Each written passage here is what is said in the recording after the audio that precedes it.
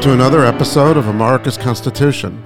I'm Andy Lipka, here once again with Professor Akhil Amar, today on the Yale campus. Good morning, Akhil. Good morning, Andy. And speaking of once again, there's something else that we're doing once again.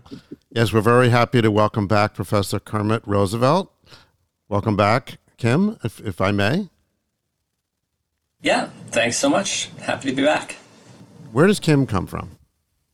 Kim is a nickname. It comes actually from Rudyard Kipling's book, Kim.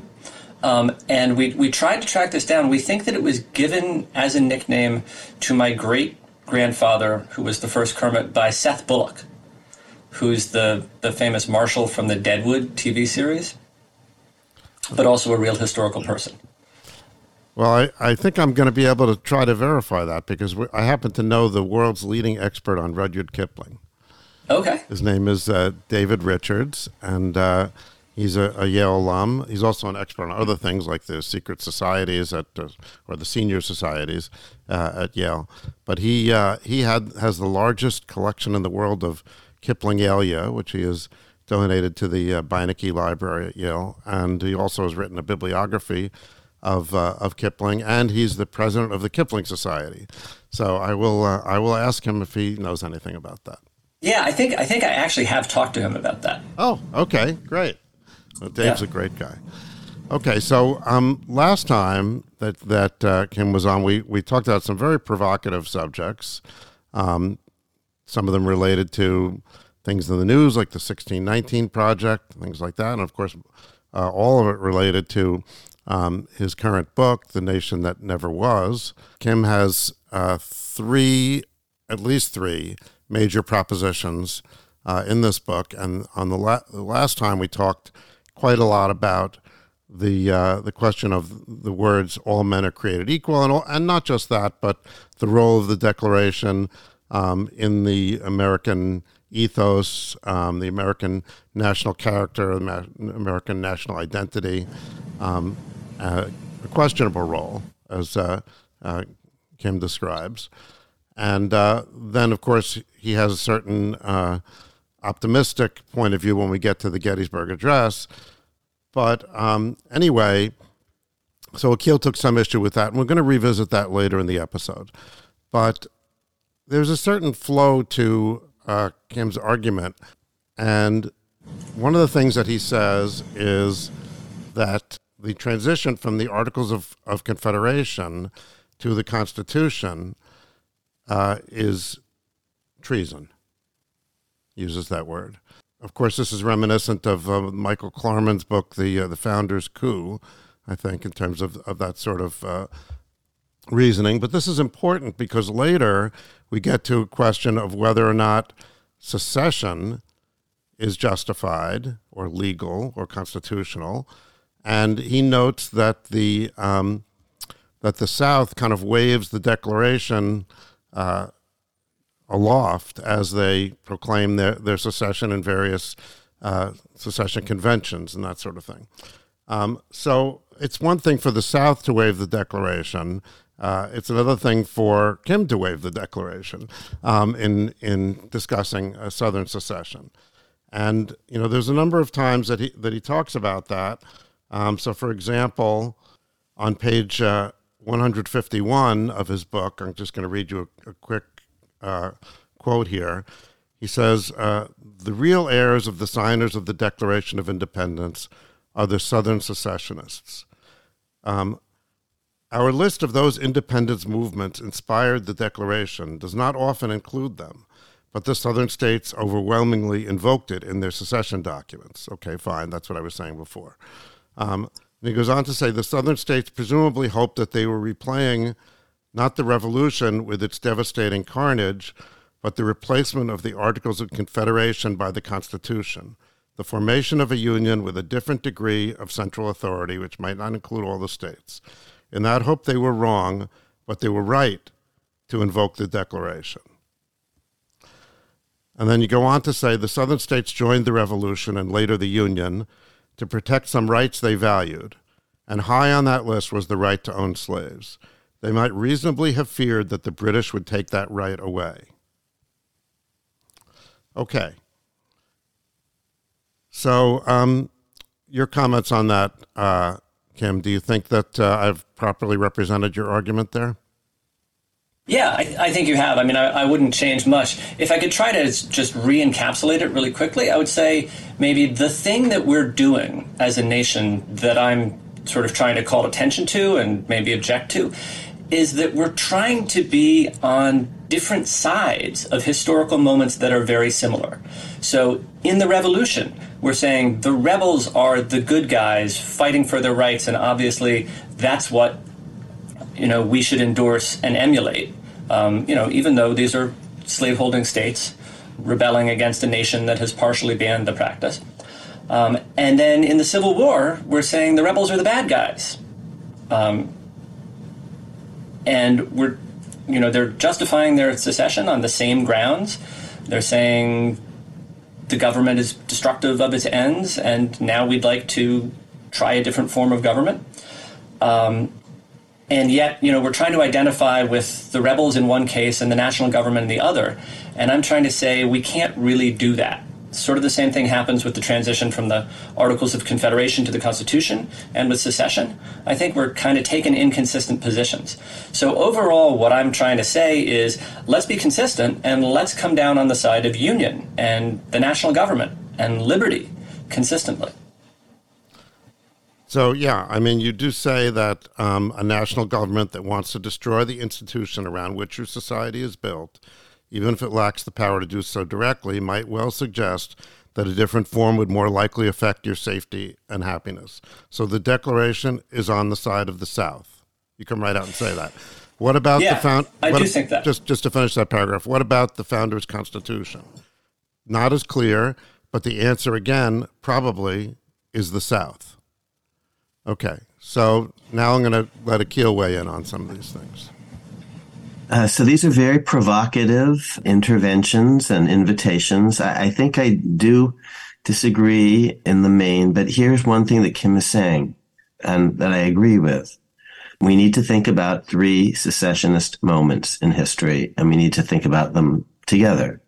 The moment of 1776, where 13 united colonies secede jointly and severally from the British Empire. And that's the Declaration of Independence and the American Revolution. And that's a secessionist moment.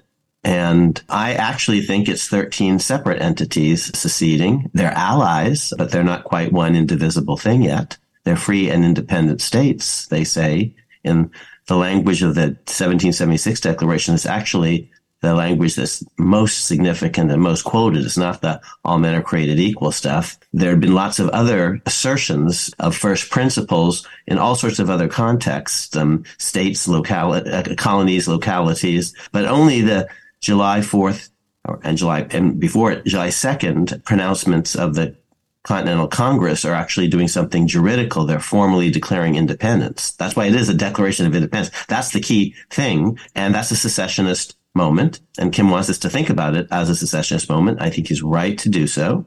That's the first secessionist moment. Then the second, it's a secessionist moment when 9 or more states assert the right to withdraw from the Articles of Confederation that are failing. They're seceding from the Articles of Confederation in a certain profound respect. And it's not unilateral secession. That I'm going to come back to that. It's very important that actually it's not going to happen unless 9 agree, which is not South Carolina's position in December 1860 or early 1860. It's going to be a huge difference. But I love Kim, but I think he's basically fundamentally wrong in his interpretations. I think he's way too Ackermanian. That's an adjective referring to our mutual friend and teacher, Bruce Ackerman. The second secessionist moment is when states secede and they reunite, but states secede from the Articles of Confederation. So that's the second one. And then the third one is 1860-61. So Kim is saying, let's think about all these 3 together and let's at least try to have some consistent, coherent principles. He's right on all of that. That's one big thing. Now, once we do that, I'm going to have different answers from Kim on all these. And he's saying, oh, we're kind of inconsistent. I'm saying, no, you're not inconsistent if you say the American Revolution was good and the French Revolution sucked. And there are people who say that. The one that who's very interesting in this regard is Burke. You see, because you could be a traditionalist and just be opposed to all revolution. and you could be, Thomas Jefferson, and you're in favor of every revolution, the good and the bad. Burke is interesting because Burke basically says the Americans have a point and the French have gone too far, which is very interesting because I would say with the benefit of hindsight, I think Burke is 2 for 2. He actually sees the American cause and he sees that the French are kind of going too far, too fast in kind of crazy way. So I don't think it must needs be the case if you say, well, there are 3 cases and the plaintiff won the first case and, the defendant won the second and the plaintiff won the third, and that's inconsistent. No, sometimes plaintiffs win, sometimes defendants win. And that doesn't, so sometimes secessions are permissible and lawful and legitimate, and sometimes they aren't. And now we have to actually do some law. So let me go through the 3. So here's the American Revolution. From a legal point of view, but the American Revolution is illegal from the British perspective. And I say just that, actually, in The Words That Made Us. From the point of view of the British Constitution, Parliament is sovereign, supreme, and it has not agreed to that. And that, by 1776, I would say, is the central pillar of unwritten, evolving British constitutionalism. May not have been true a century before or something. But parliamentary sovereignty, I think, is the key idea, and the Americans are not getting Parliament's approval. So from that point of view, it's illegal, but they try to say, here are all the things that the Brits have done that are completely wrong. A long train of abuses. And damn it, we don't get to vote. And they're imposing all these things on us. And damn it, we keep actually trying even to tell them our grievances. And this son of a bitch, King Charles. Oh, no, I'm getting confused. George, I'm not that big a fan of Charles, the current Charles. He's been watching The Crown lately, so that's why. In part because he actually is an apologist for George III, who in my view was a nitwit. Okay. And here's why he was a nitwit. He refused to even listen to the petitions. He wouldn't even allow them to be read to him. He almost literally stoppered his ears and said, doot. He is accurately depicted, mockingly, but brilliantly ridiculed in Hamilton. He's just, he's utterly so. And in fact, the end of all the grievances, the crowning one is they're not even listening to us. They won't engage us. So I say it's technically illegal from the British point of view, the first secession, but morally justified because there was this long train of abuses, and the Brits, in my view, are twits and the Americans are better. And my biggest objection is I do not think that on the slavery issue in 1776, the Brits have the upper moral hand. On the contrary, I say, and this is where 1619 comes in, immediately in 1776, even beginning in 1775, the American Revolution is an anti-slavery revolution in half of America. The world's first and so this is going to connect to this is all men are created equal stuff and others. The world's first anti-slavery society is founded in Philadelphia in 1775. And in 1776, actually, the Pennsylvania Constitution basically says everyone's equal. And very soon thereafter, Pennsylvania actually begins a process of complete abolition of slavery, not freeing a few slaves, abolishing slavery, although on a timetable.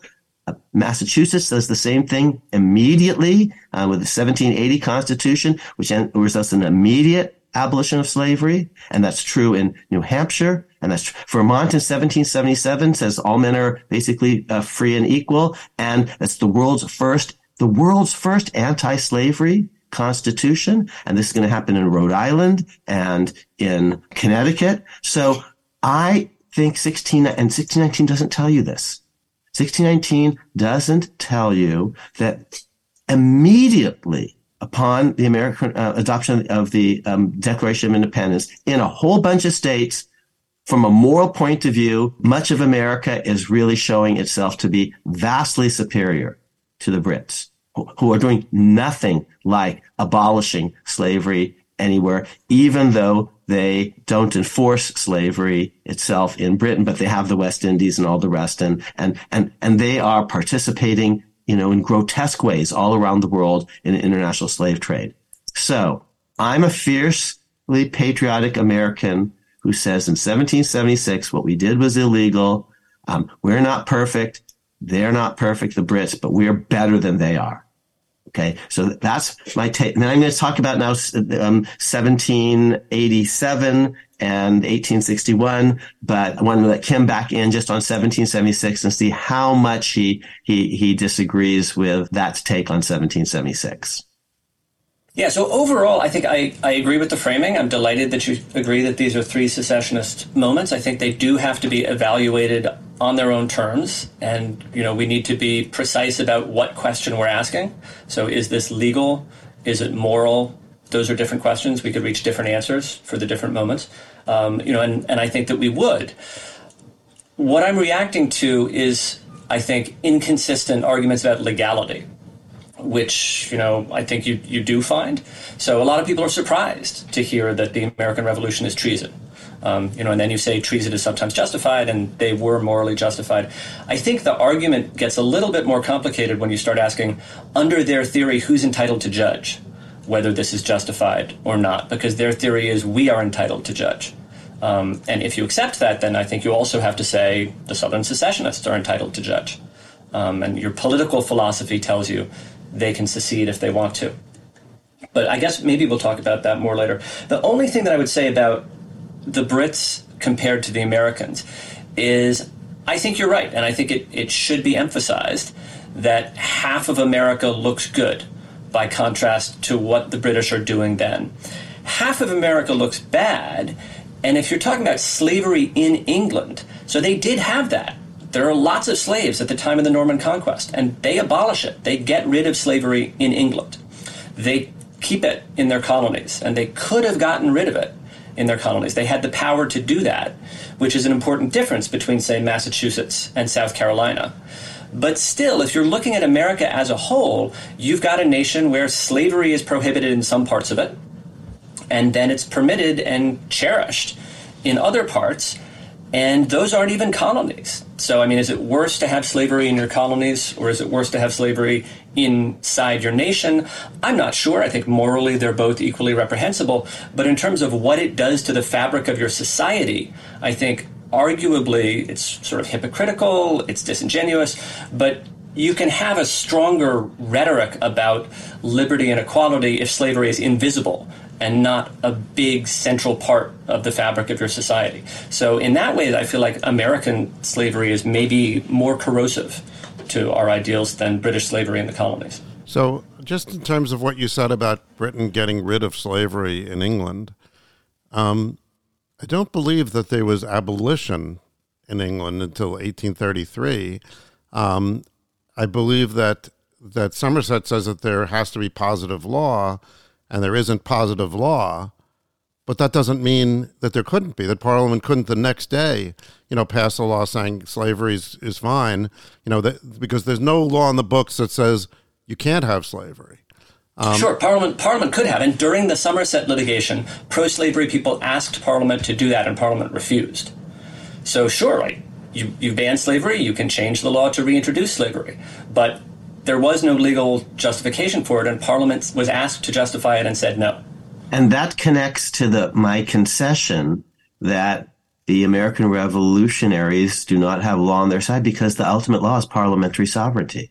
Parliament can do whatever it wants. It can have slavery or not have slavery. It just has chosen not to, evidently, by not having a slave code for England. Back to just 1776, just for a bit more, and then we can move forward. My claim is that the American Revolution is, and we'll come back to this maybe, Andy, at the end. We're going to be circling back to all men are created equal.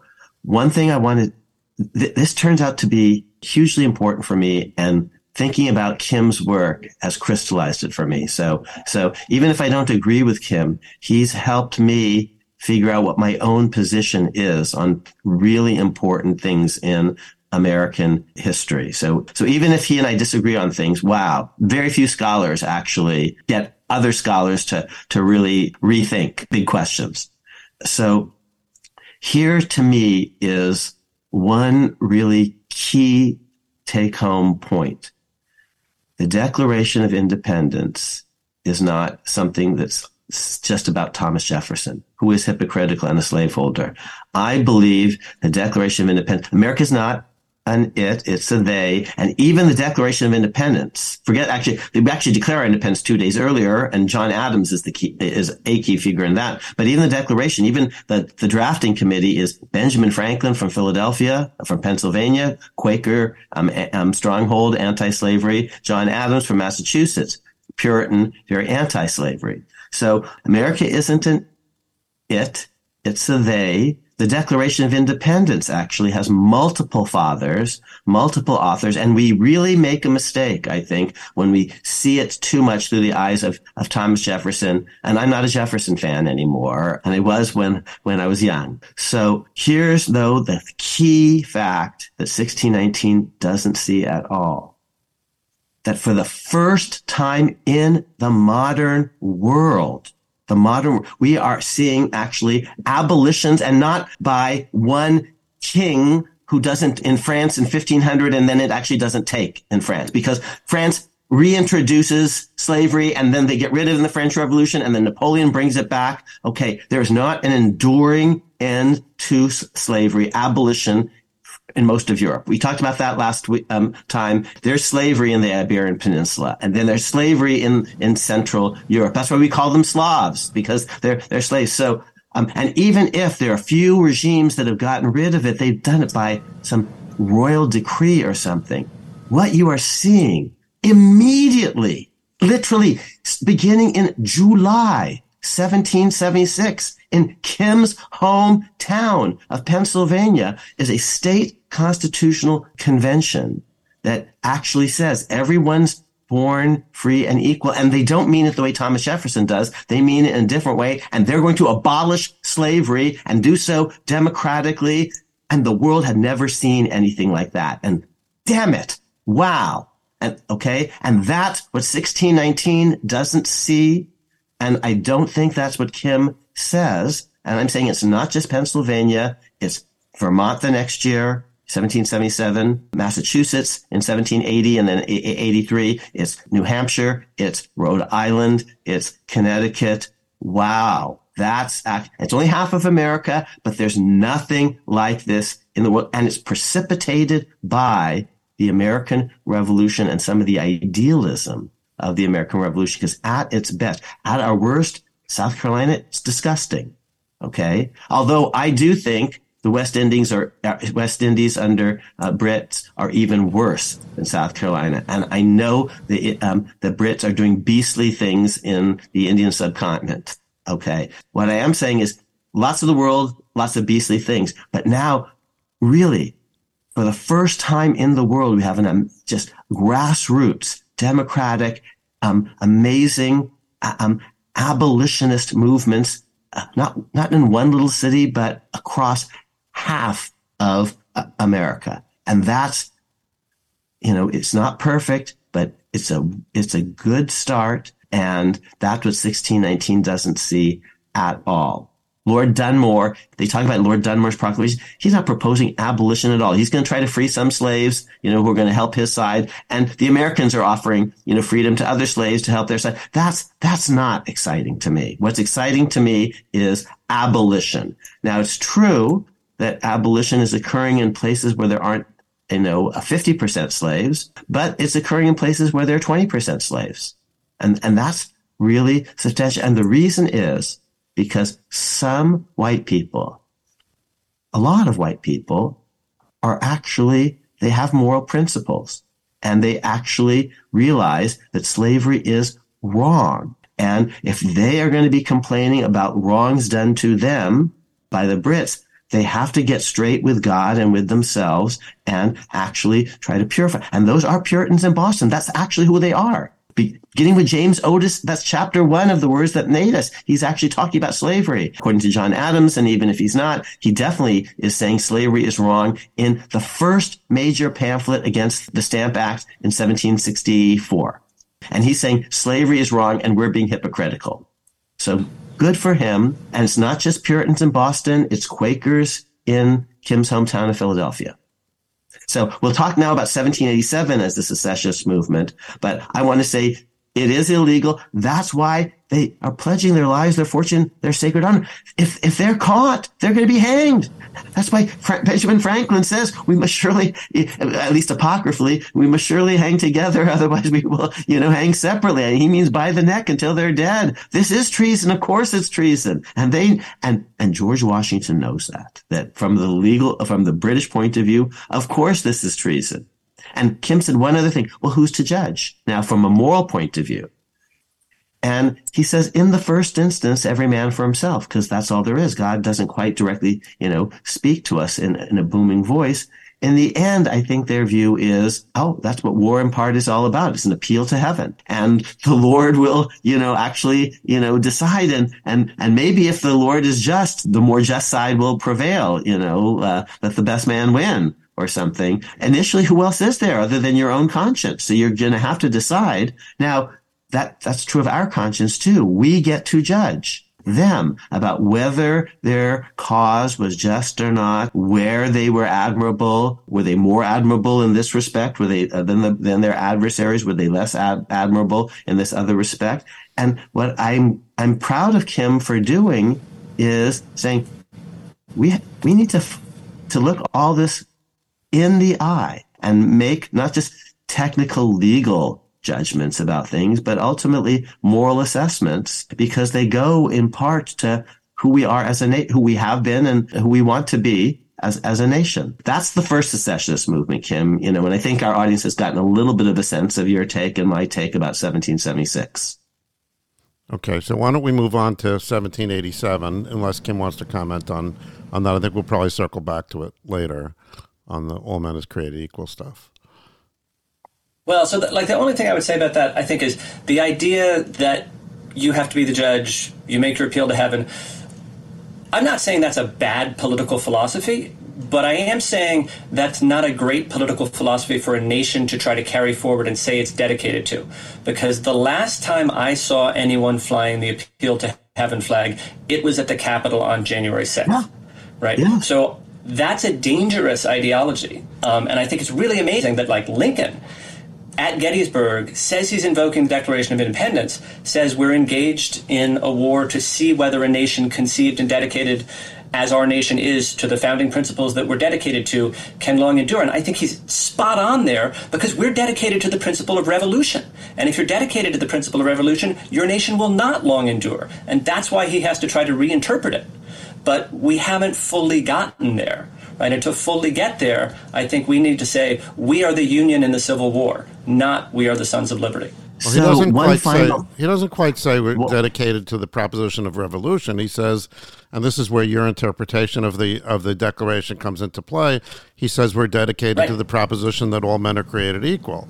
So what does all men are created equal mean? He's taking revolution and secession out of the Declaration of Independence. So we'll obviously, we're going to talk about secession in 1787-88, but let me just say, if we're talking about how radical and possibly destabilizing some of these ideas are, appeals to heaven, I think if we're being historians and analysts, we probably have to talk just very, very briefly, at least, about Martin Luther, not Martin Luther King, but Martin Luther, because Protestantism has a certain sort of radical tendency that each person has his own soul, is responsible, for his own soul, has to, in the end, read scripture for himself or find a meaning. And that was not exactly a stable thought in the middle of Europe in the 1500s and 1600s. It led to a lot of warfare, in fact. If people are going to decide for themselves what the Bible really means, what the Lord really requires, but the Americans are, in the main, fierce Protestants, dissident Protestants, many of them. The Virginians are interested in making money. The South Carolinians are interested in making money. the folks in Massachusetts, they're trying to create God's kingdom on earth. And that spirit of purifying themselves will lead to abolition in the 1770s and 80s in certain places. So yeah, it's a very radical idea that you have to judge for yourself certain things. Very radical, very destabilizing. I do think there's a certain, I don't know if it's a nihilism, but a moral relativism here. If you just going to say, well, any revolution can be justified because you can just say, we don't agree with the principles that this government is founded on, therefore we're going to revolt, and that's it. At least the Declaration of Independence, and it's true the secessionist declarations tried to mimic the Declaration of Independence themselves with their own tales of woe, but they don't ring true, and they certainly don't ring true in the sense of being unrepresented. I think this notion that the colonists didn't get to vote and Parliament is supreme is a lot different from anything that the secessionists had to say. So I'm going to come back to that, in the 1860s. But there are two other constraints apart from, this is what God tells me. Well, first, just as a very practical matter, if you don't succeed militarily, you're dead. Okay. And that's going to cause you to be a little careful before you and the Declaration says people don't lightly do this in general. The Declaration of Independence says that. And the second point is, I would say, I get to judge you too from a moral point of view. You better be morally right. Otherwise, I'm going to condemn you, throughout the ages. And I'm going to condemn the Jefferson Davises of the world, you see, because theirs is a pro-slavery secession and they're open and avowed about it. And that's actually not true in my view of 1776. They're not proudly saying this is for slavery. And in fact, they couldn't because the colonies in the North said, no, we don't believe that at all. We in fact believe the exact opposite of that. But anyway, maybe we can talk now about 1787 and the secession and that. Let's move on to that. But I'd just like to just say one statement here, which is I think that what's come out of this discussion is that Kim is right to point at the phrase "all men is created equal" as being. You have to understand what that meant in order to understand whether the Declaration is strictly a political philosophy of separation of peoples, or whether it's also an expression of, for at least some, or probably many, of the colonists, and also an expression of a moral value. So that because your argument really turns on that in large part. So anyway, I just think let's keep that in mind. And I'm going to come back to, because of Kim, I read since our last conversation, the piece that he directed me to us all to by the late great Pauline Maier, a friend of mine, on the strange history of all men are created equal. And I'm going to read him, one passage because I think he was right in admitting that he's going way beyond Pauline and insert. Now, 1787 is an act of secession from the Articles of Confederation, because the Articles actually say, this is a perpetual union and it can't be changed unless all 13 states agree, and they have to agree in their state legislatures. And until all 13 states agree, these are the rules, state legislatures. And the Constitution comes along and says, any 9 states are going to agree to break away, form this new regime. And it's actually not 9 state legislatures, it's 9 state conventions. Now, I think this is very important as a distinction. It's not unilateral secession.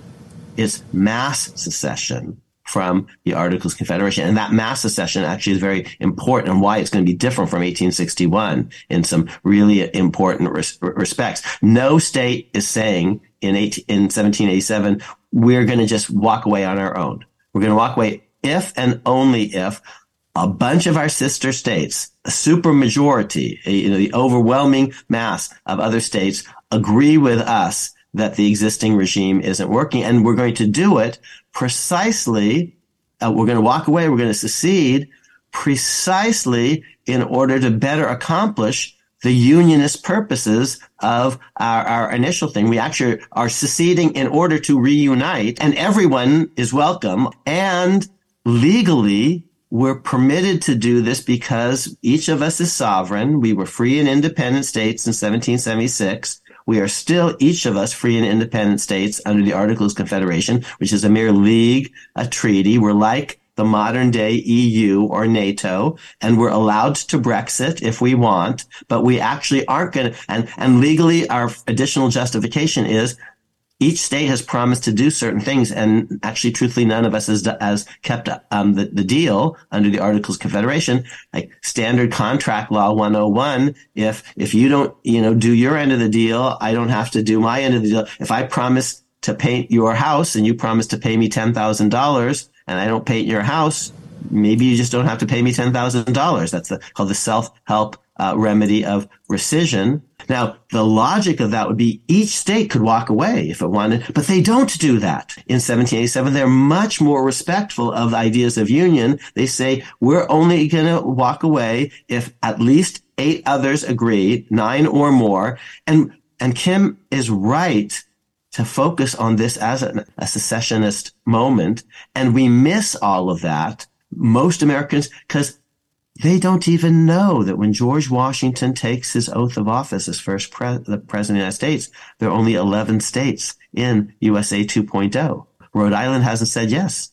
North Carolina hasn't said yes. Now, because in the end, all 13 reunite, and pretty quickly, after George Washington, North Carolina says yes and Rhode Island says yes, we kind of miss the fact that there was this major secessionist, some of us miss, ordinary people miss the fact that there was this major secessionist moment called the Constitution of the United States. Now, I've just given you the legal justification for it from my point of view. There was a breach of the contract, and there were 13 separate contracting parties, and any one of them could have walked away, but in fact, they didn't do that. It was not a unilateral secession, but a multilateral secession, and it was a secession designed to actually redeem the main purposes of the original Confederation. So there was a certain fidelity to the Confederation project, even as there was a kind of secessionism going on. I'm going to say all that's going to be different from 1861, and also it's no longer a Confederation anymore, but I want to take the bait. Kim is saying, let's think about these 3 cases or controversies and how we resolve each one legally and morally. Now, Kim, you in fairness to you, you do present the treaty argument as one of the two arguments, although you kind of, very quickly move on to the other argument because it has, I think, more to do with your overall thesis. But you don't back off the notion that it's treason. So Akhil, is this treason or isn't it? No, because actually the ultimate sovereignty is to your state. And so the United States is merely a league, a treaty, a confederation. It's merely the EU. And I don't think we'd say today Brexit was treason to Europe. I think we'd say your nation state, your Westphalian nation state is Britain. I'd say it's ill-advised. Okay, so I think some of them may be regretting it today. But that's different than treason. Okay, so Kim, is it treason? I think you say in the book is Brexit treason? So is Brexit treason? That depends on the governing charter of the EU. Not Brexit. Is the Constitution treason? The Constitution. Well, so what I'm relying on there, and the reason that I was invoking Brexit and exactly what the EU Charter says, is the Articles of Confederation say perpetual, right? And they say any amendment requires unanimous consent. So you're breaking the Articles of Confederation, right? You're violating the existing legal order. Now, is that treason? I don't know. Maybe that depends on whether there's a sovereign to whom you owe allegiance. And Congress under the Articles of Confederation is not necessarily that kind of sovereign because, as Akhil says, it is more of a confederation. But what I'm saying is it's a change in the governing legal structure that is inconsistent with the rules that structure sets out. It does not follow the procedures for change that are set out. And just so we're really clear, it's not that it's more of a confederation. It is a confederation, full stop. No ifs, ands, or buts, period. As Senator Biden once said, period. That's what it is. That's why they're the Articles of Confederation. And that's why Article 2 actually says each state retains its sovereignty, freedom, and independence. So I think treason is maybe just if Kim said, I don't have it in front of me, might be a rhetorical exuberance of a certain sort. But here's what he is saying. he's asking, is it legal? And I'm saying it's legal for this reason. Because there were two things that were yoked in Article 13 of the Articles. The union will be perpetual, but that's in the same sentence as, and everyone will inviolably observe everything in it. And if actually people aren't in keeping their end of the bargain, then actually, because these two promises are yoked conditions that if I don't paint the fence, you don't have to pay me. So, yeah, and I think it's important because Kim uses this to, number one, justify Southern secession, and he also uses it to justify what he considers to be sort of an extra constitutional ratification of the 14th Amendment. Right. So we'll come back to 1861. Right. I'm going to say the Constitution isn't a confederation and unilateral secession isn't like multilateral, and there wasn't really a breach. And from a moral point of view, I hate the South, and so I will judge them. But we're playing Kim's game, and by that, I don't mean to demean. I'm saying he's inviting us. There are games worth playing. Chess. And by the way, Kim is an amazing chess master. I'm accepting his invitation for serious Americans to look at these three moments, and we have to have theories about them. We do. Yes, and then we should add in 1866 too, because I hope that. Okay, so we'll do 1861, and then yes, the 14th Amendment. Great. Okay, so let's move on then to 1861, and again, I read you some of your comments about that, and bottom line here is you say Southern secession was justified by these two earlier secessions. I mean, yeah. Well, so okay, yeah. So what I say is, in terms of legality under the Constitution, you could say, look, the Constitution doesn't say it's perpetual. I think I would waive the legality argument in the way that the Tennessee secession letter does. So people say, the Southern secessionists say, all of the same things that Akil said to justify the replacement of the Articles by the Constitution, right? They say, this is a compact and the terms weren't observed and it's fallen apart on its own. But even if you don't accept that, and I think the argument is close, but I think maybe Akil does have the better of that argument in terms of legality of unilateral secession. I don't know. I think the argument of the Declaration very clearly supports the secessionists. So set aside the question of whether this is legal under the existing framework. Does the political theory of the Declaration justify Southern secession? I think the answer to that is yes. So my thought is the following. Legally, it's a slam dunk that is utterly illegal. And the easiest, ways of all of it, say what part of supreme law of the land do you not understand? That's a textual point. But just as an historical point, not one Federalist for the entire year when the Constitution was being debated in the ratification process, no one ever, not once, said, hey, money back guarantee, give it a try. If you don't like it, you can leave. And on the contrary, again and again and again, they say this is a different sort of document. It's a constitution and not a confederation. It's not a league. It's not a treaty. It's like actually state constitutions. And Boston doesn't have a unilateral right to leave Massachusetts, and Charleston doesn't have a unilateral right to leave South Carolina. This is a different thing. It's no longer a confederation, league, treaty, NATO, EU-like thing. It's a corporate merger of a sort. It creates an indivisible constitution. The word sovereign no longer appears, and that's a very pointed omission. It was in the Articles of Confederation, and everyone notices it. Everyone in our audience, will know that if you at a certain point look into someone's eyes and you say, I love you, and they do not say, I love you back, that actually is pretty significant. The article said states are sovereign, and the Constitution didn't, and everyone understood what that means. To me, it's not, Akil may have the better of this argument. I'm passionate about this. I'm with Lincoln. This is as easy legally an argument as I think there is, based on text, based on history, and based on that main structural point that once you're in, you have to be in, because if you could withdraw, then you could make an alliance the next day with some foreign monarchy. And the day after that, European mercenaries would be in the heartland of America and threatening the rest of us. If South Carolina tomorrow could secede lawfully, just and it gets to decide for itself, then the day after that, it could make a treaty with Putin. And the day after that, there would be Russians in the Carolinas, which is not where you want them, because the whole project is we are going to unite indivisibly. And the words appear in the Federalist 11, and they're mentioned in the Federalist 5 and in many, many other places, precisely so that we'll all invest in guns in Charleston Harbor facing out toward our enemies. But that's precise. But we couldn't do any of that if at any moment the people in that locality could swivel those guns around and point them into the bellies of the rest of us. So from a legal point of view, oh my God, it's a slam dunk. Now, the moral point of view and the significance of the Declaration of Independence, I'm going to come back to in round 2, but I want to give Kim a chance to jump in just on the purely legal, what the Constitution says, as opposed to how to think about the Declaration and our revolutionary tradition.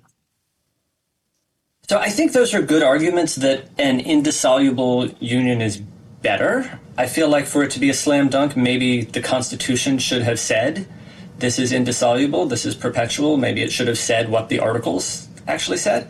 And then even if you have that sort of language, what do you make of this agreement falls apart because it has been violated?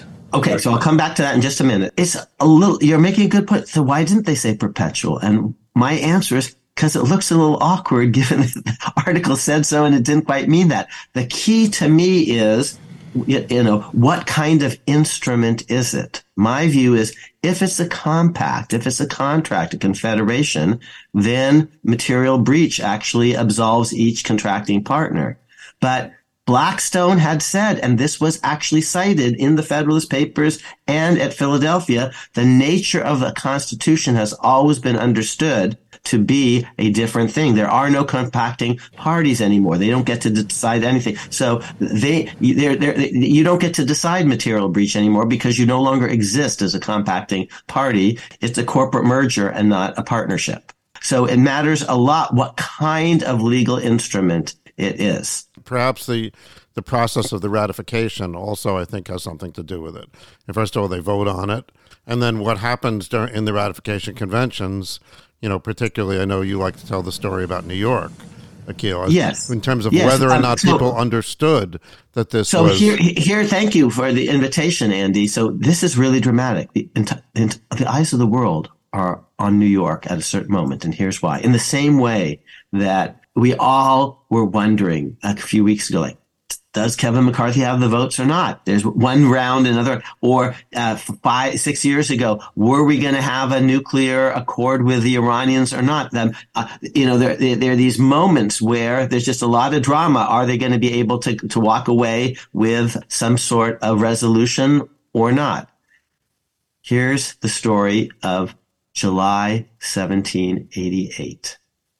10 states have ratified the Constitution. It will go into effect by its own terms among those 10. It does not purport to bind any state that doesn't ratify because it can't, because each state is sovereign. Even if it were unanimously adopted, every single American outside Rhode Island, they can't tell Rhode Island what to do because Rhode Island is a separate sovereign entity. I'm going to use a phrase that Kim will smile at, Trinidad and Tobago, just because there's in conflicts of law, even tiny little regimes have, a certain juridical status or something, Liechtenstein. But anyway, okay.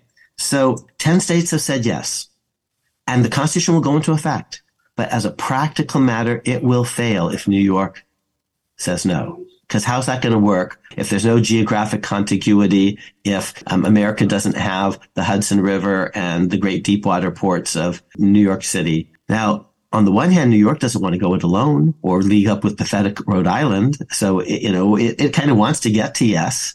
And on the other hand, the Federalists really, can't make it work without New York. So at the convention, the no votes at the beginning have an overwhelming majority. But that was these people leaning no had been elected at a time before the 10 states had ratified. And now it's totally different because it's one thing to vote no if the project is going to fail. It's another thing to vote no if it's going to go into effect. And now New Jersey is in on one side and Connecticut is in on the other. And New Jersey and Connecticut don't love New York because New York has screwed them over in all sorts of ways. And now it's a little more dangerous to be.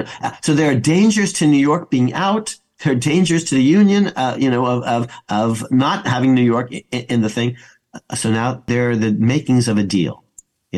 Here's what the anti-federalists propose. We will vote yes on the condition that there be a Bill of Rights proposed by the first Congress within a year or two. And if there's not, then we want to reserve the right to withdraw.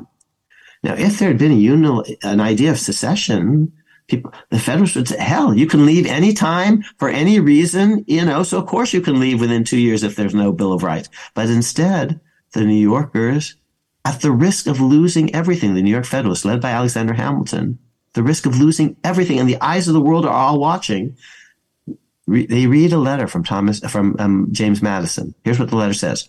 Ratification, this is a direct quote, ratification must be in toto and forever. That is how all the other states have ratified this document. And at the risk of losing everything, the Federalists say in or out, all deals final. And and everyone around the country reproduces these debates in their newspapers, including in South Carolina and Virginia. And at the end, the Constitution wins by a single vote. And no one knew where the votes were in the room. This is like the Kevin McCarthy thing. So at the risk of losing everything, the Federalists said, I'm sorry, but this is the deal. Now, here's what they do say.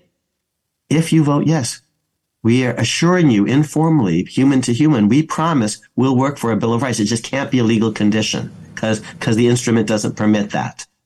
Once you're in, you will have to be in, but trust us, we agree with you that there are flaws and we'll work to fix them. And they did.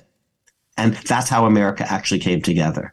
And the South does none of these things in the 1860s. I hate them. They don't believe in discourse or democracy. They're brutal people. They're evil people. This is what I actually do believe in. When we have to talk about 1861, they have no plausible legal or, in my view, moral analogy to 1776 or 1787. So that's what I'm going to try to defend, but on the legal point, I just want to say, oh my goodness, they have no real leg to stand on by analogy to 1787 because we now have an indivisible constitution rather than a mere confederation treaty.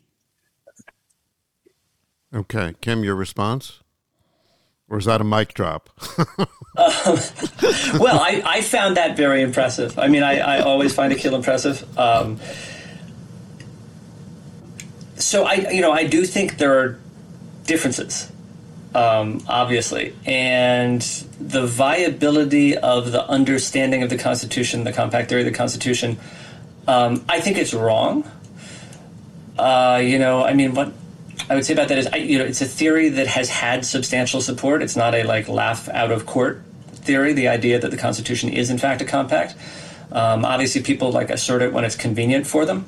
Right. The southern states, sort of in that vein, are not the first secessionists. Right. New England considers seceding earlier. Right. Although it's less than 100% clear with Hartford.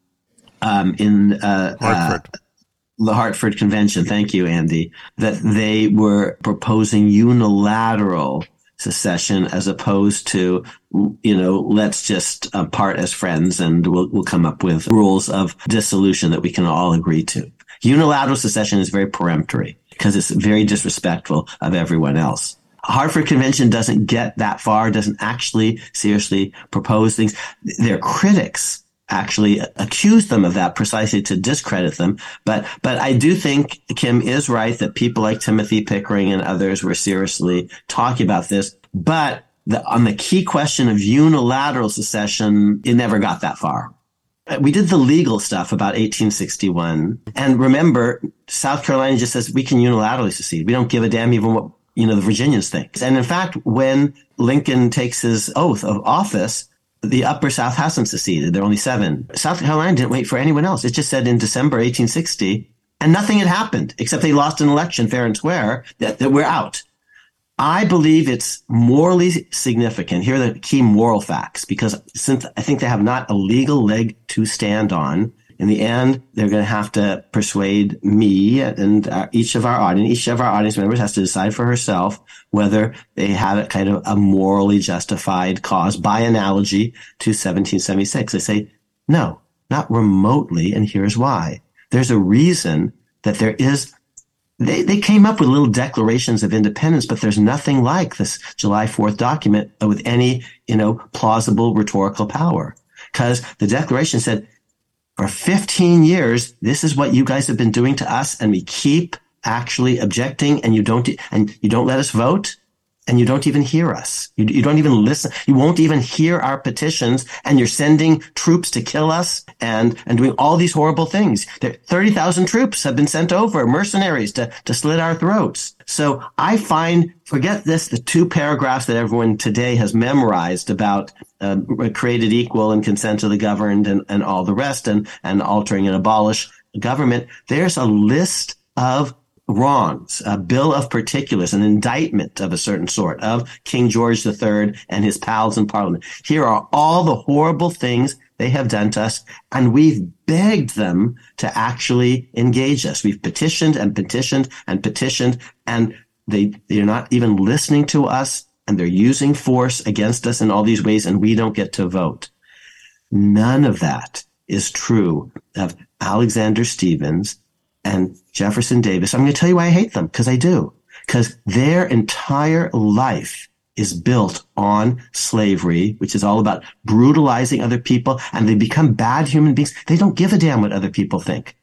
Charles Sumner gives a speech against slavery, and they bash his head in, and lots of people in the South say, "Good for you." Okay, they're not more Canes. Yes, they're not interested in discourse or actually democracy or engagement. And their big idea is slavery is a good thing. And we want it, more and more and more and everywhere. And that's not 1776 at all. Especially now you see why it's relevant that I challenge the 1619 account of what the American Revolution was really about. They have nothing of the Quaker in them. Nothing of the Puritan in them. So from a moral point of view, they are not able to come up with a compelling statement justifying basically taking up arms against their fellow Americans, who all they did was win an election fair and square. Okay, well, so you say there's no moral justification.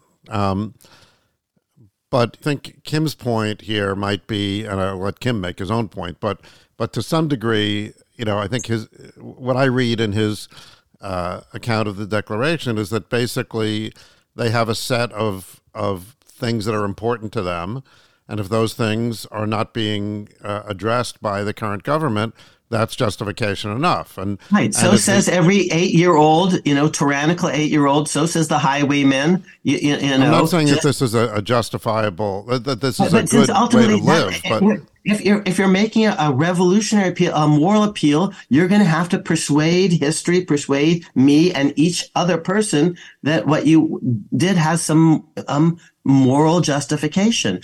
The Declaration of Independence of July 4th is trying to make a case to the world. Let facts be submitted to a candid world. When in the course of human events, we want to explain ourselves to the enlightened world, to the French philosophes and other folks. And I think folks in 1861 absolutely failed to come up with any statement of comparable persuasiveness. There's a reason why. Now, there are 13 of them, and there are these documents that some of them came up with, but there's a reason why no one talks about them, because they're laughable. They're from especially today's point of view, ridiculous if you believe the following just very simple proposition: that slavery is wrong.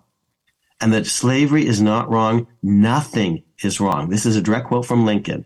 And then he further says, I do not believe, there has never been a time that I do not so think and feel. Because this is feeling for him and not just purely intellectual. Because given in the end, they are open and avowed that their big beef is about slavery. July 4th isn't, 1760 isn't that. Given that they're admitting, yes, that's what it's about. Okay. Because property, because actually slavery is a positive social good, because actually, we think this is actually a superior way of life. That's why we're seceding. And we don't give a damn if you agree with us or not. We're not going to use free speech. We're not going to use our ballots, because this is the first time we've lost, an election. In fact, Lincoln hasn't even done anything yet. We're not even going to give him a chance.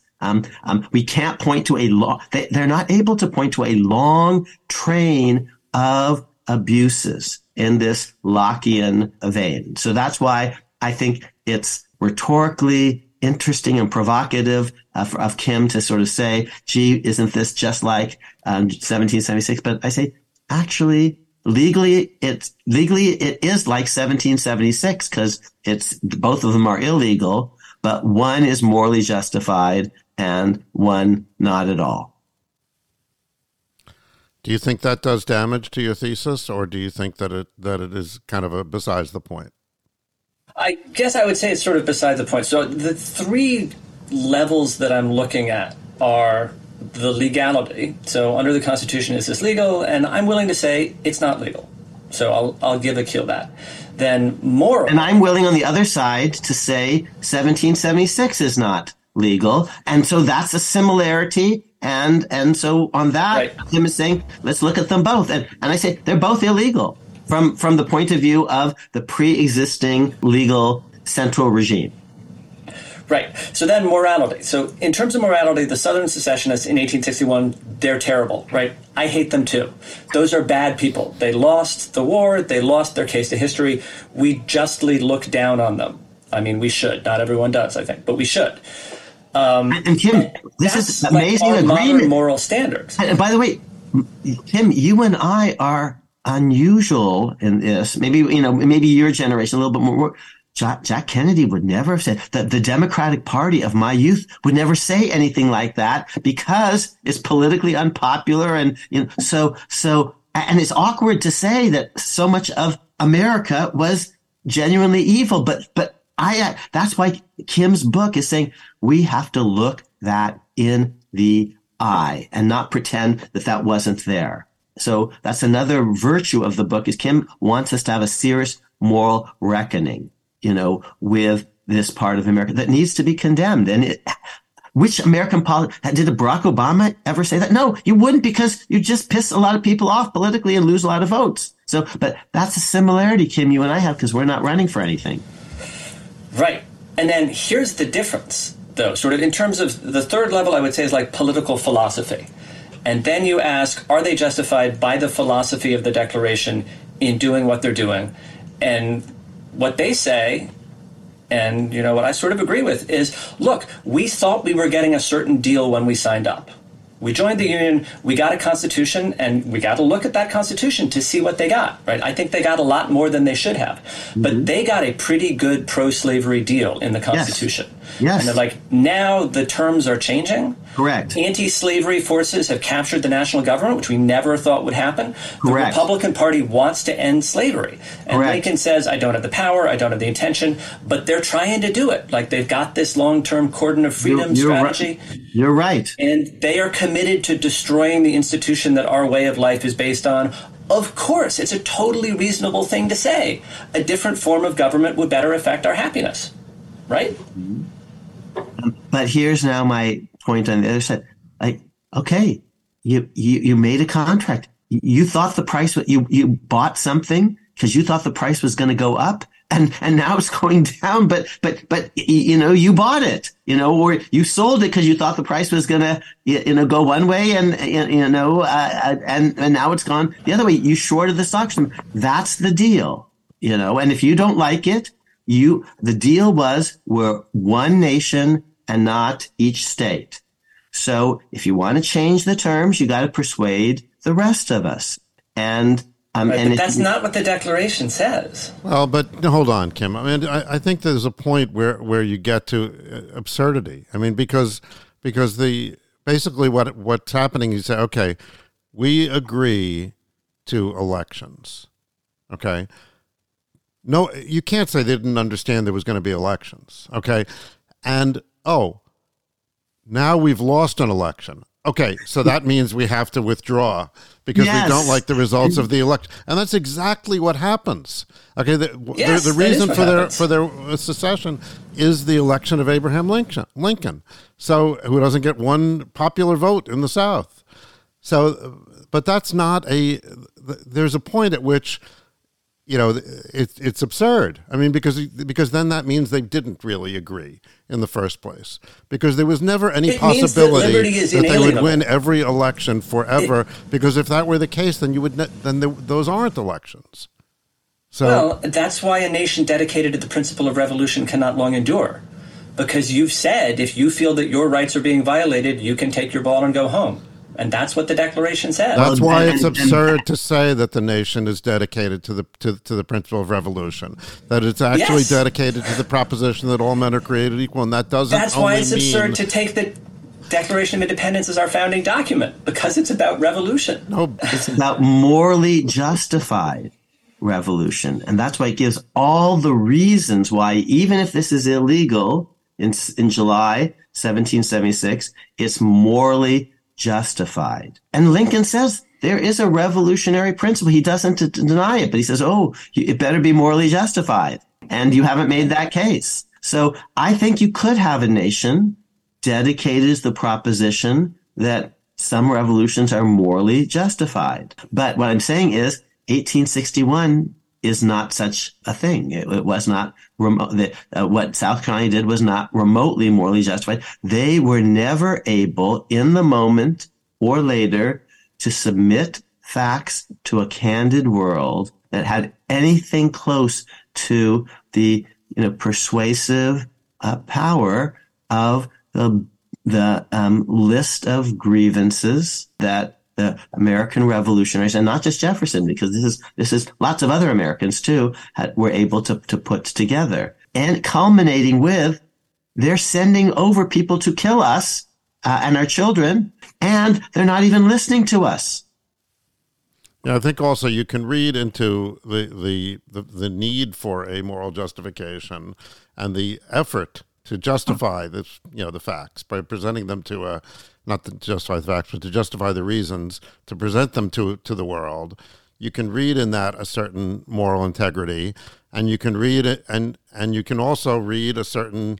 They don't talk about democracy, okay, for the reasons that that Akil has pointed out. They want the support of France, and that sort of thing.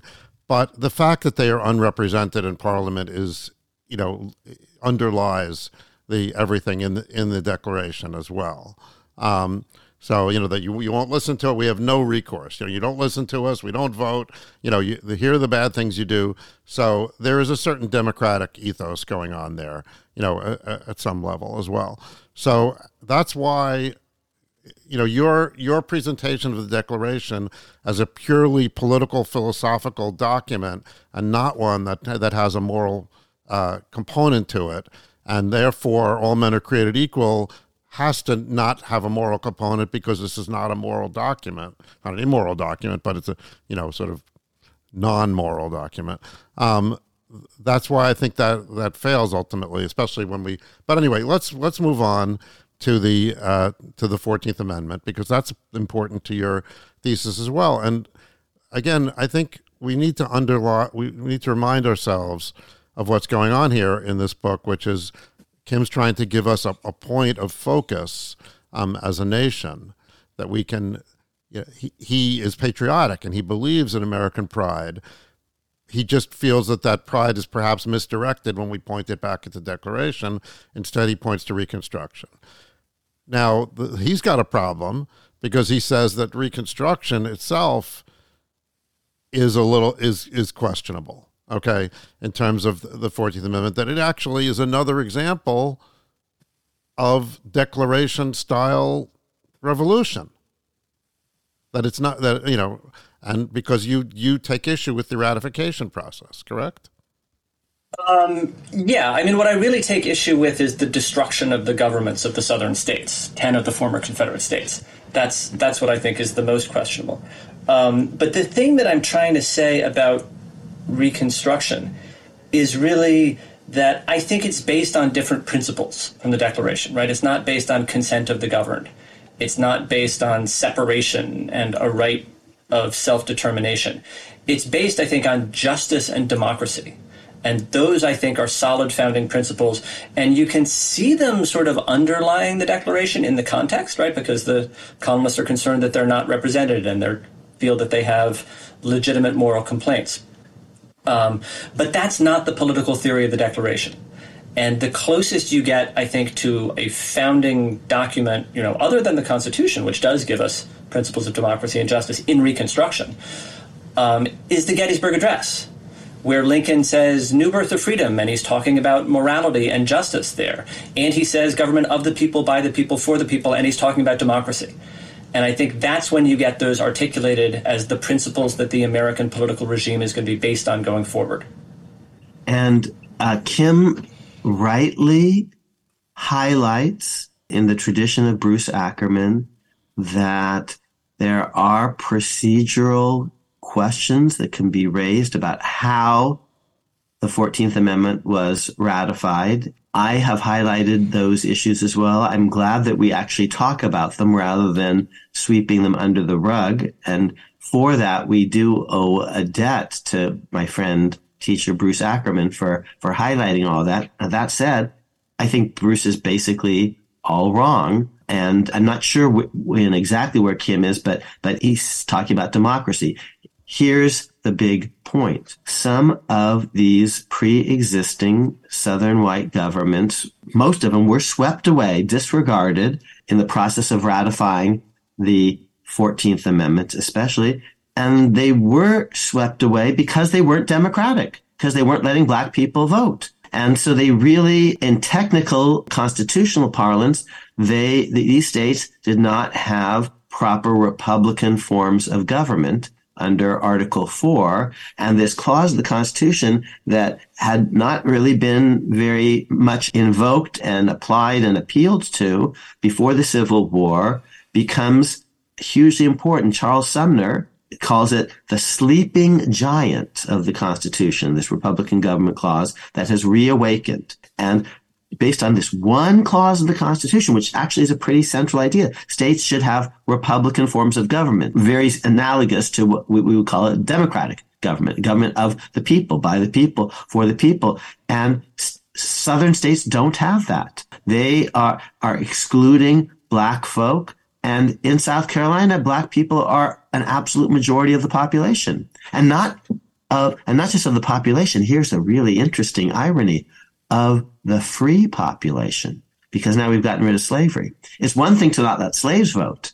Okay. How can they? They don't have legal contemplation, wills of their own. You don't have secret ballot. They just actually be obliged to vote according to what the master tells them. But once they're free, once the 13th Amendment has been adopted, how can you have a republic when more than half of the free people aren't allowed to vote? And in South Carolina, it's 60% black. The other end of the spectrum, Tennessee has the lowest percentage of black, but it's still a quarter of the population. And again, a quarter of the free population. It is true that some northern states don't let blacks vote. But in many of these northern states, you're talking about 1% of the population or 2%. And this is bad. And Sumner thinks it's very bad because 1% disfranchisement is very different than 60% disfranchisement. They also say, look, there's no free speech in the South. They shut down opposition speech, just like they do in communist China today. That's not true in the North. And they revolted against a duly elected government, you see, in the South. They didn't do that in the North. So at least 3 reasons why we need to sweep these governments away, because they're not letting black people vote.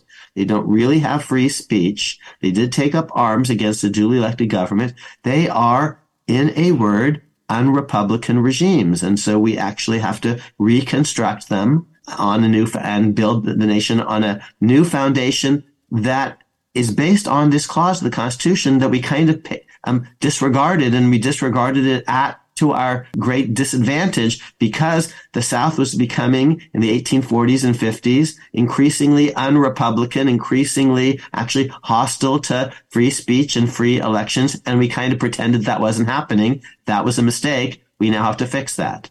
Okay, that's my account of Reconstruction, Kim. Well, before Kim goes in, Akhil, you made a statement. How can you have a Republican form of government when half the people don't vote? Well, the women aren't voting, So and great, and I want to talk, and that was in the conversation too. So I'm glad you brought that up. So maybe we can talk about that as well. Yeah. So the question that I was going to ask, well, I have, I guess, three questions. One was like, what about women? Doesn't this invalidate governments in the North because they deny women the right to vote? Two, isn't this only true of citizens? And Congress has declared, right, in the Civil Rights Act that black people are citizens. But does Congress actually have the power to do that? Where does Congress get the power to declare that people are citizens of the states in which they reside, is my second question. And then my third is, if you go back to the founding era, what percentage of the free population in, say, Massachusetts is actually allowed to vote, just to set sort of the baseline for what counts as a Republican form of government? So I'm so glad you asked all these questions. I promise you, these are central to my books. And my friend Bruce Ackerman actually either misses some of the things or gets the facts wrong.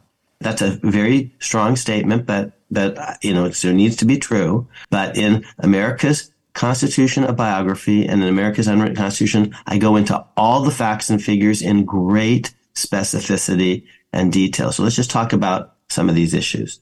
So one is the woman question. They're going to try to come up with an account of the word Republican government that makes sense, actually, of their history and experience. And given that no regime in the history of the world really had ever seen widespread women voting before, not ancient Athens, not Republican Rome, not Britain, not Switzerland. There were a few widows who may have voted in New Jersey for a very brief time. But so it's going to be slightly awkward to come up with a theory of Republican government in which no government has ever been Republican, including any of the ones at the founding. So now we're going to have to adjust it. Why is that Republican? And they said because men virtually represent their daughters, wives, sisters, and so on. And at the time, at the founding, women aren't saying otherwise. Abigail Adams isn't saying otherwise. By the 1860s, people like Elizabeth Cady Stanton are beginning to say otherwise. One question, Kim, is what's the historical baseline? And we have to kind of tell our ancestor, how is it the case that all the states were Republican governments in good standing in 1859-60, and they all were, and none of them let women vote? So how do we account for that? We have a theory of virtual representation, and they don't fight, and we have a theory that those who vote should fight, and those who fight should vote. So, but I talk about some of that. And there are people who talk about women voting. You know who they are? They're the Democrats who are trolls, because they don't believe in women voting. They're just trying to, do a whataboutism. Now you say, Kim, well, are blacks citizens? Well, even if they're not citizens, you see, there are residents. So here's my analogy, and it's like a conflict of laws analogy of a certain sort. It's one thing to basically say there are all these people in the rest of the world, and we don't count them in American elections because they're in India, they're in France, they're in Germany. They don't count. They're not part of America. But once they come and live here permanently, it's a little bit different to permanently exclude them, even if they want to be included. That's a slightly different thing. How does that connect to 1860s? Here's what the South says, because they say, you're saying we're unrepublican? WTF? We were Republican in 1860. What has changed? And here's that. It's so interesting. They said, yes, it's one thing to disenfranchise slaves. But now those slaves have become free, and, it's unrepublican disfranchise free people. And the analogy is, yes, one thing where you keep the rest of the world from coming to America. But if they come, you can't permanently disfranchise them and still call yourself a republic. Okay. And then they say, the South says, well, you don't let all your black people vote. And they say, yeah, but it's a small percentage, and it's a big percentage for you. And they say, what about women? These are just the moves, and I promise you I talk about all of them. Now, the third question you asked, what percentage? We're going to have to draw a line somewhere. Nothing's ever going to be perfect. So do I think that FDR is different than Hitler? Yes, I do, but everything's on a continuum. Okay, so we have a continuum here. No one's perfect. It is true that no regime at the founding, disfranchised more than a quarter of its free population. So that turns out to be a very convenient fact for the Reconstruction Republicans, because all the states of the former Confederacy are now that everyone is free, disfranchising more than a quarter of their free population. And no state had done that at the founding. Now, states had massive disfranchisement, but slaves. Okay. So it's, again, to repeat, it's one thing to not let slaves count. It's a very different thing to not let free people count in your voting systems.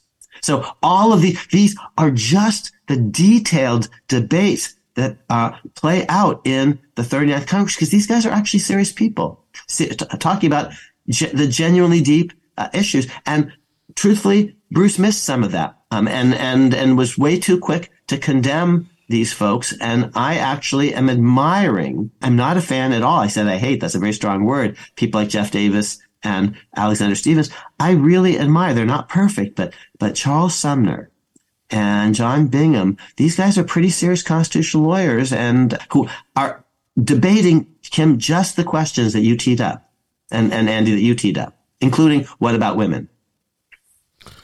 Your response to that, Kim? I kind of feel like we're getting to more agreement, which I sort of like. So the point that everything is a continuum. I'm not trying to say I'm giving you a radical reinterpretation and it's an open and shut case, black and white, I'm right. I'm saying, look back at the history, things are more complicated than we realize. And we tell ourselves this story. If you ask the ordinary person, I think, how was the 14th Amendment ratified? Are there any strange things that happened? They'll say, of course not. 14th Amendment is uncontrovertibly part of our Constitution. Therefore, the ratification must have been totally normal and above board. And it wasn't totally normal at all. And Kim, right. You know that, and I know that, and we both know that in part because Bruce Ackerman rubbed our noses in it, and good for him, even if I have a slightly different, response than to all that. Yes, all Americans should know that. Yes, and so there are, I think, important and plausible arguments on both sides about the legality, right? And we should think more about this as a moment where extraordinary things are happening. And maybe that should change our perspective on the history and change the way we think about where our values come from. And then I love what you're saying about, the Reconstruction Congress and how Sumner and Bingham and Jacob Howard and people like that are admirable, because that's kind of my whole thesis. Those are our heroes. Yes. And who are they better than? Of course, they're better than Jefferson Davis. But I'm saying they're also better than Thomas Jefferson. And I think that actually you agree with that. Yes. And totally. You're saying, on the other hand, John Adams is great. And he's actually he's very erratic. He's not great. He runs with his vice presidential running mates twice are Pinckneys from South Carolina. His son is not going to become old man eloquent against slavery until the very end. And his vice president was a guy from South Carolina named Calhoun. So no, they're not perfect, and they're creatures of our time. And you know what? We're not perfect. And history is to look back on us. And I tremble. So I get what you're saying, that we want to point to the Reconstruction as a shining moment. And there absolutely is agreement with everyone on this podcast, I know, about that, on that point. But you do say that it matters that the 14th Amendment was, in your view, ratified in an, not just different way, but, a extra constitutional, because you say that they didn't do it just because it was procedurally all right, but they actually, now the United States is founded on justice, whereas before it was not. That's what you say. And yes. So you actually make lemonade out of your contention that the 14th Amendment, that this actually bolsters your point. But I think... Well, so here's what I'm saying. I think 1866 is a moment like 1776 or 1787 or 1861, where you can make legal arguments on either side, and it's not really clear to me that there's a clear answer. But what I'm saying is we should think about this as a moment of revolutionary change. And we should think about this as the creation of a new political order that's radically different from what came before. And I don't really care if it's technically legal or not under the 1787 Constitution, because I don't feel attached to the 1787 Constitution. I feel a sense of attachment to the 1868 Constitution going forward. And the point that I want to make, setting aside the technical legality, is I do think whether Congress had the power to do this or not, Congress destroyed the Confederate States and made new states. So that's one of the things that I say in the book. And then you've got, it's almost like 1787. You've got states with their new constitutions, right? New states ratifying a new constitution, creating a new nation. And like, is that objectively right? Is everyone else objectively wrong? No, I'm not saying that. But I am saying we can think about America that way, and it's better to think about America that way. Well, I think that to celebrate the Reconstruction is a wonderful thing. I think that one person that I think would really have a lot of problems with what you're saying would be Abraham Lincoln, who believed, strongly that... Maybe. Well, he believed, he acted as if he cared that he behave in accordance with the law, in accordance with the Constitution, to the degree that it was possible. We can talk about habeas corpus, but I think that, in general, he took great pains to conform with the Constitution. He would care how the debate came out. Now, he wasn't around for the 14th Amendment, but he would care how that debate came out. He would care how that secession was illegal. There's a reason he never talked about the Confederacy as an actual, independent nation. I mean, he cared about these formalities. I personally care about them too, and because I actually buy on this one, Akil's arguments, and that matters to me because I will continue to celebrate the Declaration. I will continue to celebrate America as a nation that has continually attempted to realize this vision.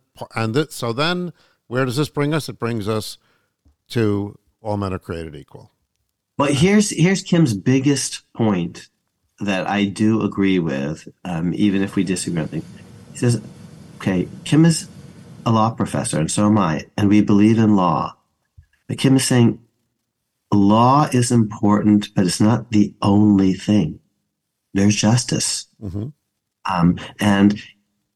It would be happy if everything that happened was legally and legalistically perfect.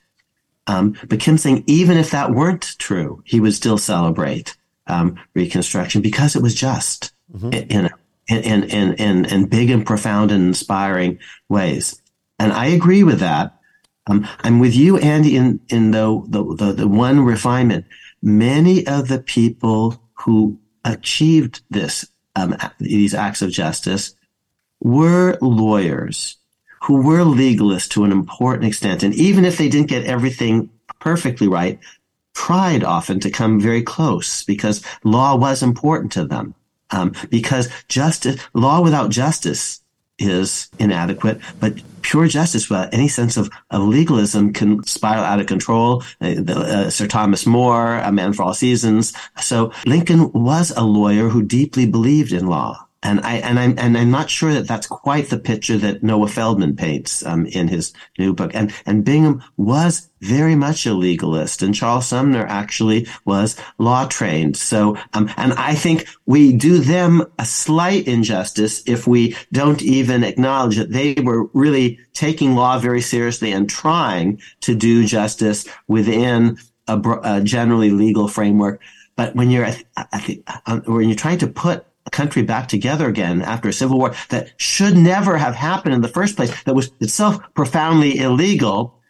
Sometimes certain things are legal that otherwise wouldn't be because they're remedies for antecedent illegality of a certain sort. And that's like, okay, like I'm breaching the contract because you breached it first and you didn't paint my fence, so I'm not going to pay you $10,000 or whatever, paint the house. So, Andy, what you are saying, which is true, is people like Lincoln cared passionately about justice, but they were also very much people of law. Many of the great Reconstruction figures care intensely about legal rectitude, even if they understand that in the end, justice, must be a pole star. So some of this, again, comes down to the moral content, the moral vacuousness of the Declaration of Independence, and some of that hangs on this question of all men are created equal. What does that mean? And Kim has pointed to this article by Pauline Maier about this, and now Akhil, I know, went back and looked at the article. So now let's have a brief discussion about that article and how it might impact on this contention. I want to make 2 points. One about Pauline Maier and whether the Declaration is just about no divine right of kings or can be read more broadly from day one.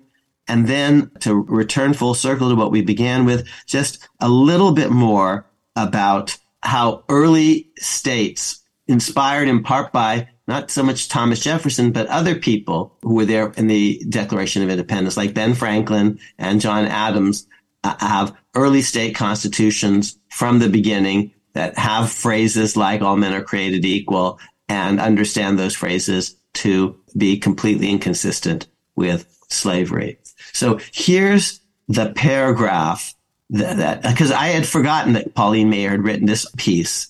It's in the Law Journal. She was a great historian, student of Bernard Bailyn's, contemporary of Gordon Wood, who's been on this podcast. It's a piece that Kim mentioned in our last conversation called The Strange History of, quote, All Men Are Created Equal. And this is a piece in the Washington and Lee Law Review from 1999. So she's an historian, and she's giving a lecture actually in a law school all about the Declaration of Independence and this one sentence in it. And Kim said, well, the key to all men are created equal is just no one is born a king. So we can choose to have kings for various reasons, but not because of divine right, but because Parliament chooses for various reasons to designate certain people as monarchs or something.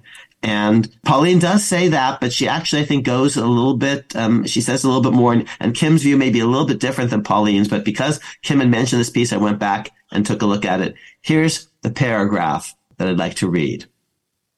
What did it mean to say all men were, quote, created equal, unquote, in 1776? Americans of 1776, we must note, understood equality as a characteristic of their new republic that had a wide range of possible implications. Equal liberty, for example, and equal opportunity, equal access to office, and equal voting power. But the assertion that men were, quote, created, unquote, or born, quote, unquote, equal meant that all men were originally free of subjection, and so were on the same level because nobody had a title from God or nature to rule others. All legitimate authority, okay, so that's what Kim was saying before. Then back to Pauline. All legitimate authority, as the Declaration of Independence went on to say, so now additional sentences, all legitimate authority was founded upon consent. The original understanding is clear in text composed without the requirement of brevity that shapes the draft Declaration of Independence. Mason, for example, George Mason from Virginia, for example, said men were born, quote, equally free and independent, unquote. Earlier, in Common Sense, Thomas Paine said that, quote, all men being originally equals, no one by birth could have a right to set up his own family in perpetual preference to all others forever, unquote. Coupling a statement of original equality with a rejection of hereditary authority. Now here are the key sentences of Pauline's. The inconsistency between that idea and the institution of slavery was hard to deny. A slave status was inherited, and consent had nothing to do with the authority of masters. So Pauline is saying in this piece, as I read her, that really from the beginning, people like Tom Paine, maybe not Thomas Jefferson in every respect, are reading this language to be completely inconsistent with slavery. Not just created equal, but that their inherent rights, at creation, and that governments exist to secure rights, and governments are really only legitimate if they derive their just powers from the consent of the governed. And when you add all of those things together, created equal, inalienable rights, of life, liberty, and the pursuit of happiness. Governments are created to secure these rights. They have their power, their just powers only from the consent of the governed. She's saying, oh, you add all that together, it sure looks, pretty straightforwardly as a condemnation of slavery,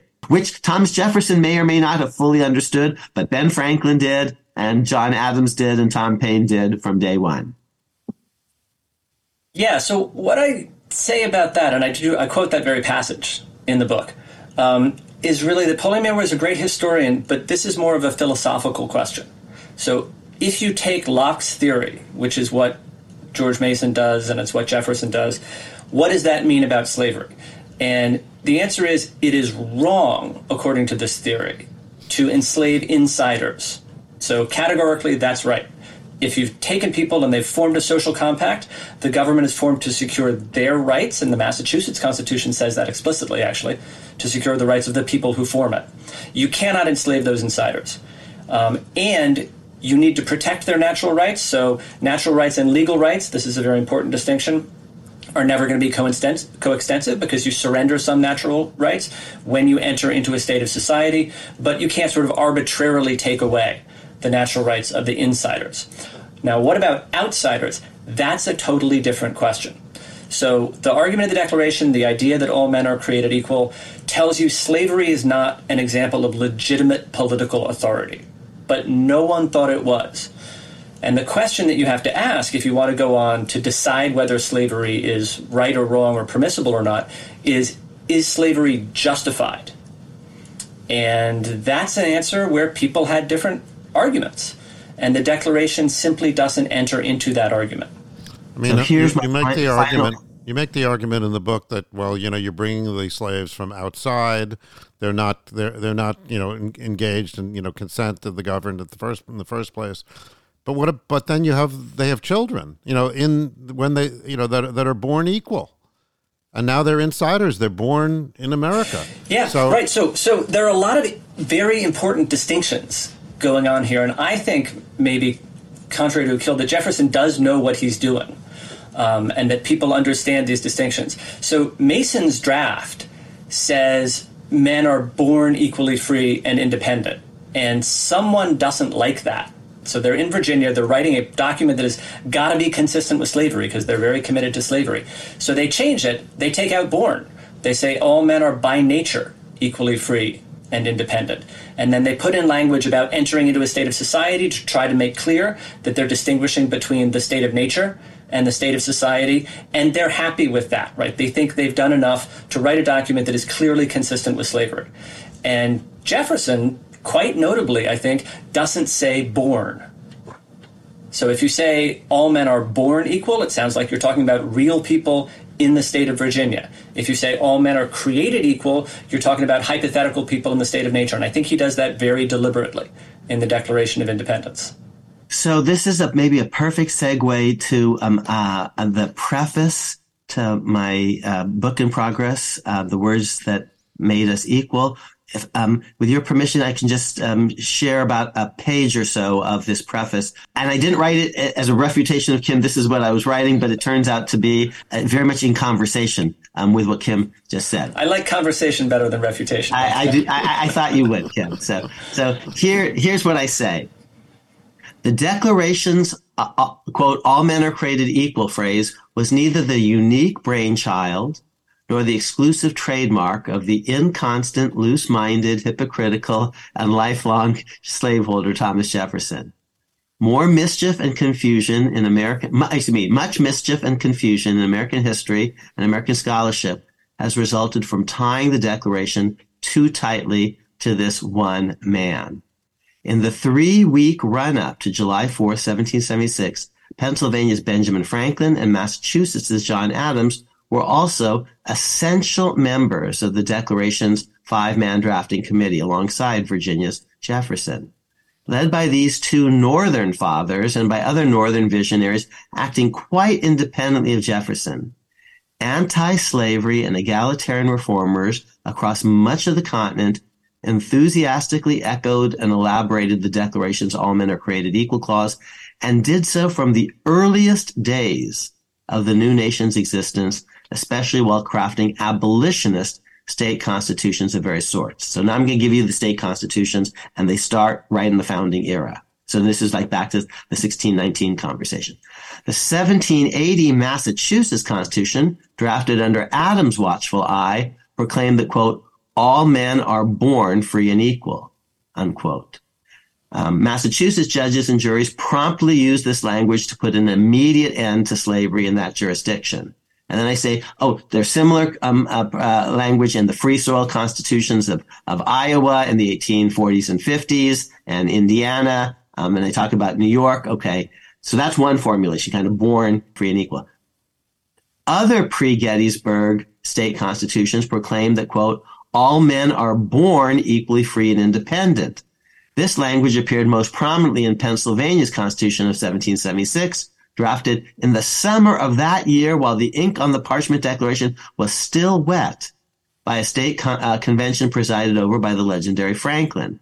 In 1780, Pennsylvania legislature built on Franklin's foundation by enacting legislation phasing out slavery entirely, albeit gradually. And then I show you 6 other constitutions that repeat that language, 6 other states that repeat that language verbatim, and they're all free soil states. Vermont in beginning in 1777, New Hampshire in 1784, Ohio in 1802, Indiana 1816, Illinois 1818, Maine 1820, Wisconsin 1840s, Kansas will do it later on. Then I say, oh, and here's this other set of states that are doing roughly similar things. That's actually New Jersey and California and Ohio. I give you a language from Rhode Island statute that does much the same thing. So pulling it all together, in sum, long before Lincoln reached Gettysburg with his, famous claim about what the nation is dedicated to, more than 3/4 of the free states of the new nation in their organic constitutions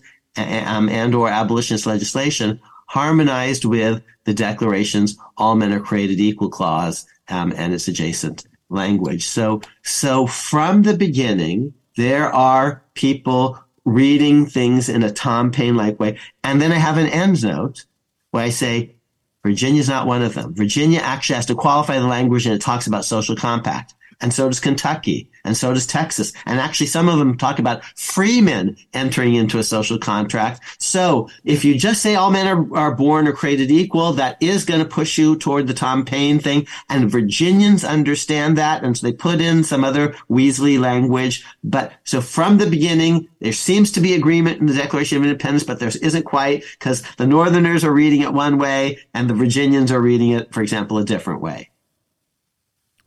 Yeah, I don't know how much you want to hang your head on the difference between born and created. I mean, do you have any source? I think it's very important. Do you have a source where on that where someone is making a big deal about that early on, or they're debating it or anything like that, or they're crossing it out? Or you can look at what happens. So you can look at where they say born and what the consequence of that is. And Massachusetts is a big example of that. So in Massachusetts, they say born, and that language is relied on to abolish slavery. So Vermont, they say born. Yeah, on that. Anti-slavery states say born. And the change that the drafters of the Virginia Declaration of Rights made to Mason's language was they took out born. So I mentioned that here. I may have a slightly different take, but only slightly. I think a key word in the 14th Amendment, the first sentence, is born. All persons born in the United States are born sort of full and equal citizens. They're born equal under the flag. So I think born is a very interesting idea. And born versus created, people haven't been talking about it in the context of abortion, but I could imagine that would become a bigger part of the discourse. I see 3 things as on the same family: born, created, and natural, from the French naître, which it means to be born in French.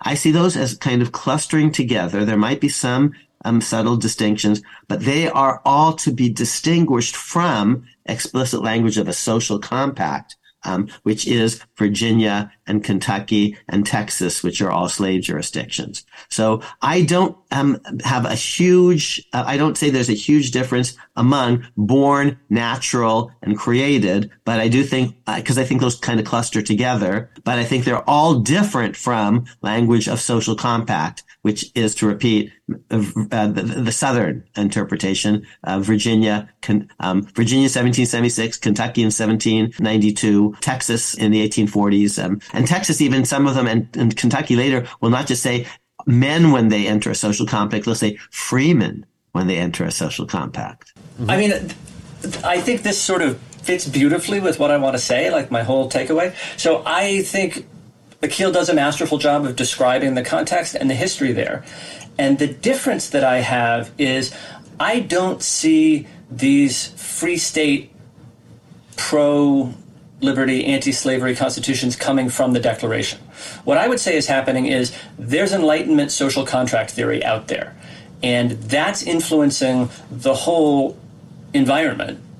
And Locke says that men are by nature free, equal, and independent, and no one can be subjected to the political power of another without his own consent. And you can take that theory and you can make an anti-slavery argument. Or you can take that theory and you can make an argument about the organization of society that is consistent with slavery. And you can see that very clearly. Both those things are happening in colonial America, because Virginia is taking it in a direction that is consistent with slavery. Massachusetts is taking it in an anti-slavery direction. And you've got sort of these two versions. There's the Virginia version of the founding and there's the Massachusetts version of the founding. And then the question is, which is America? And I think the right answer is America is a they and not an it, which is what Akhil says. And I even bring three in because, again, if we just talk about Jefferson, it seems as if that's going to take us down one path.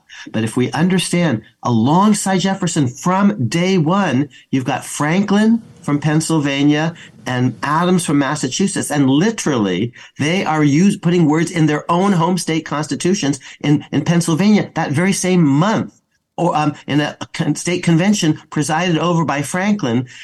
They're not so much borrowing from the Declaration, and they are all borrowing from the same common sources, the tap root. The Declaration isn't yet iconic. But we Americans today, if we talk about the Declaration, are making a mistake if we just think it's Thomas Jefferson's and not equally Ben Franklin's and John Adams. So and that's relevant to 1619. Sure. So I'll take Go ahead. The Declaration, too, is a they. I think you could say that. Yes. But then the question that I think we need to ask is, if you're trying to get a sense of it as a whole, and if you're trying to get a sense of founding America as a whole, is it more Massachusetts or is it more Virginia? And I guess one way of expressing my big point is, with the Revolution, with the Constitution, with the Declaration, we like to think it's Massachusetts, but it's much more Virginia. Mm-hmm. And 3 of our first 4 presidents are slaveholders from Virginia. One of them, right, is from Massachusetts. Yes. But if you're looking at the balance of power in founding America, if you're looking at the dominant ideology, if you're looking at the moments where America speaks with one voice, like the Declaration, like the Treaty of Paris, where they say, don't take our property, referring to people that the British have freed, yes.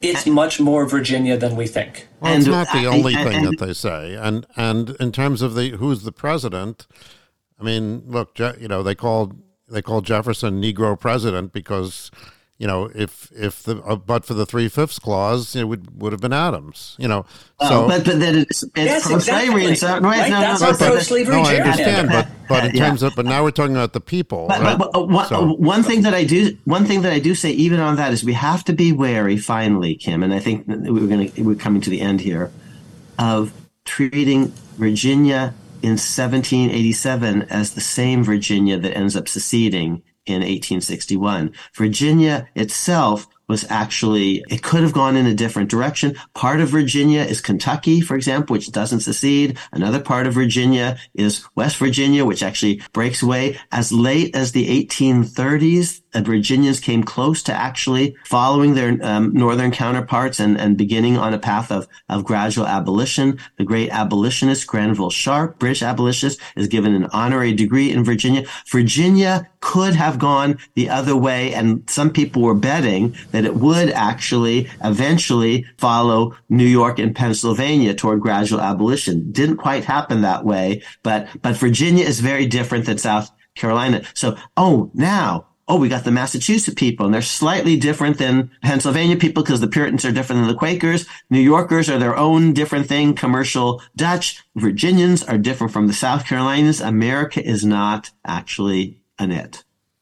Okay, well, I think we're going to wrap up, but I think the fact that we're still going at it strong is evidence of just how provocative the book, The Nation That Never Was, Reconstructing America's Story, by Kermit Roosevelt is well worth your time.